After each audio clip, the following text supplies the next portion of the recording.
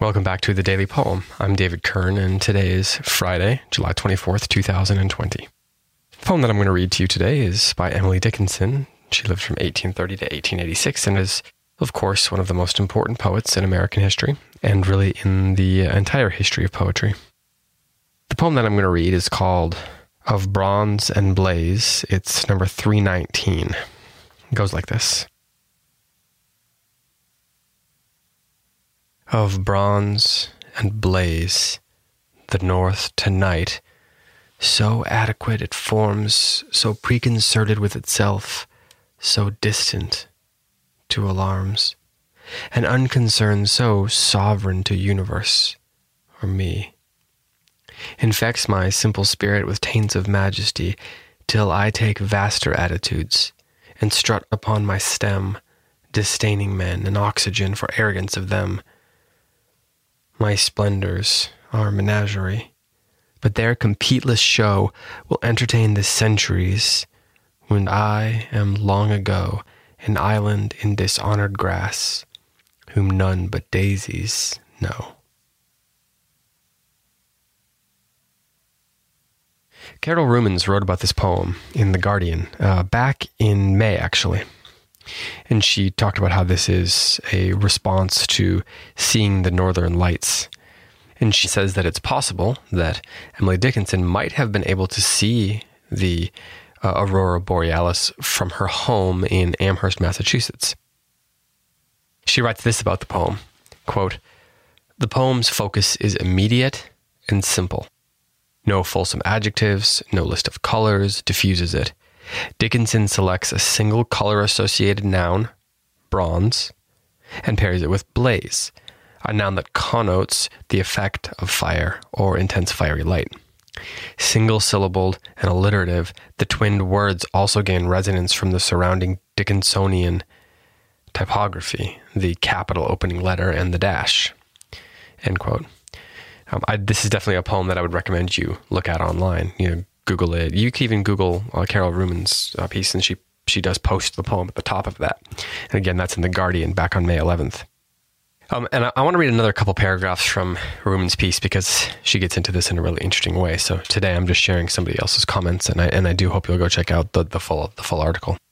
She continues, quote, "An alloy, predominantly featuring copper, bronze is a highly versatile substance and has an interesting etymology. It's derived from the Italian bronzo, meaning bell metal, brass. The ecclesiastical symbol might be relevant to the poem, but there's another set of connotations perhaps more significant. Bronze was the material used for cannons to ensure the iron cannonballs wouldn't adhere to the gun's inner lining. In Greek historiography, there were three ages, gold, silver, and bronze, the latter being the age of heroes.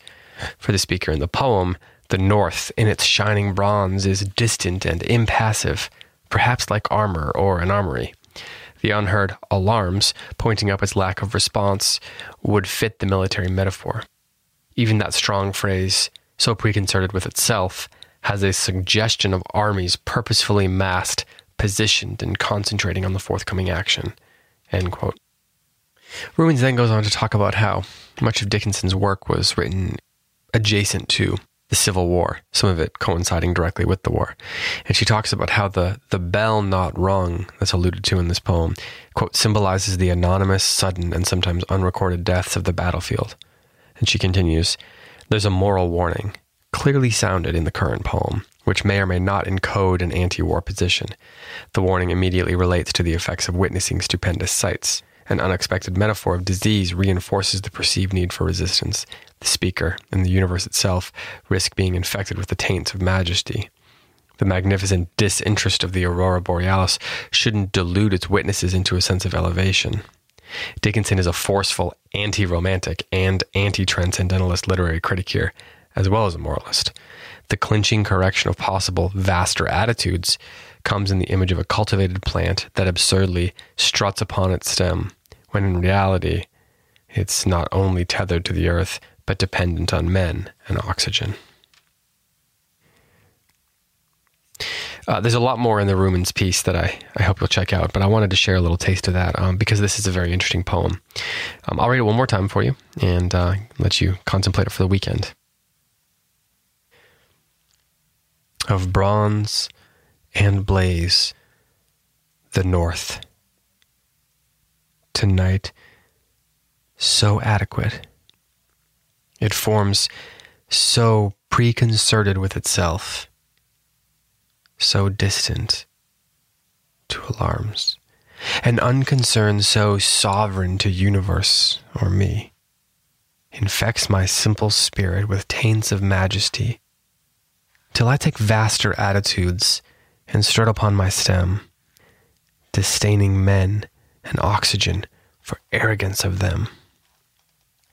My splendors are menagerie, but their competeless show will entertain the centuries when I am long ago an island in dishonored grass, whom none but daisies know.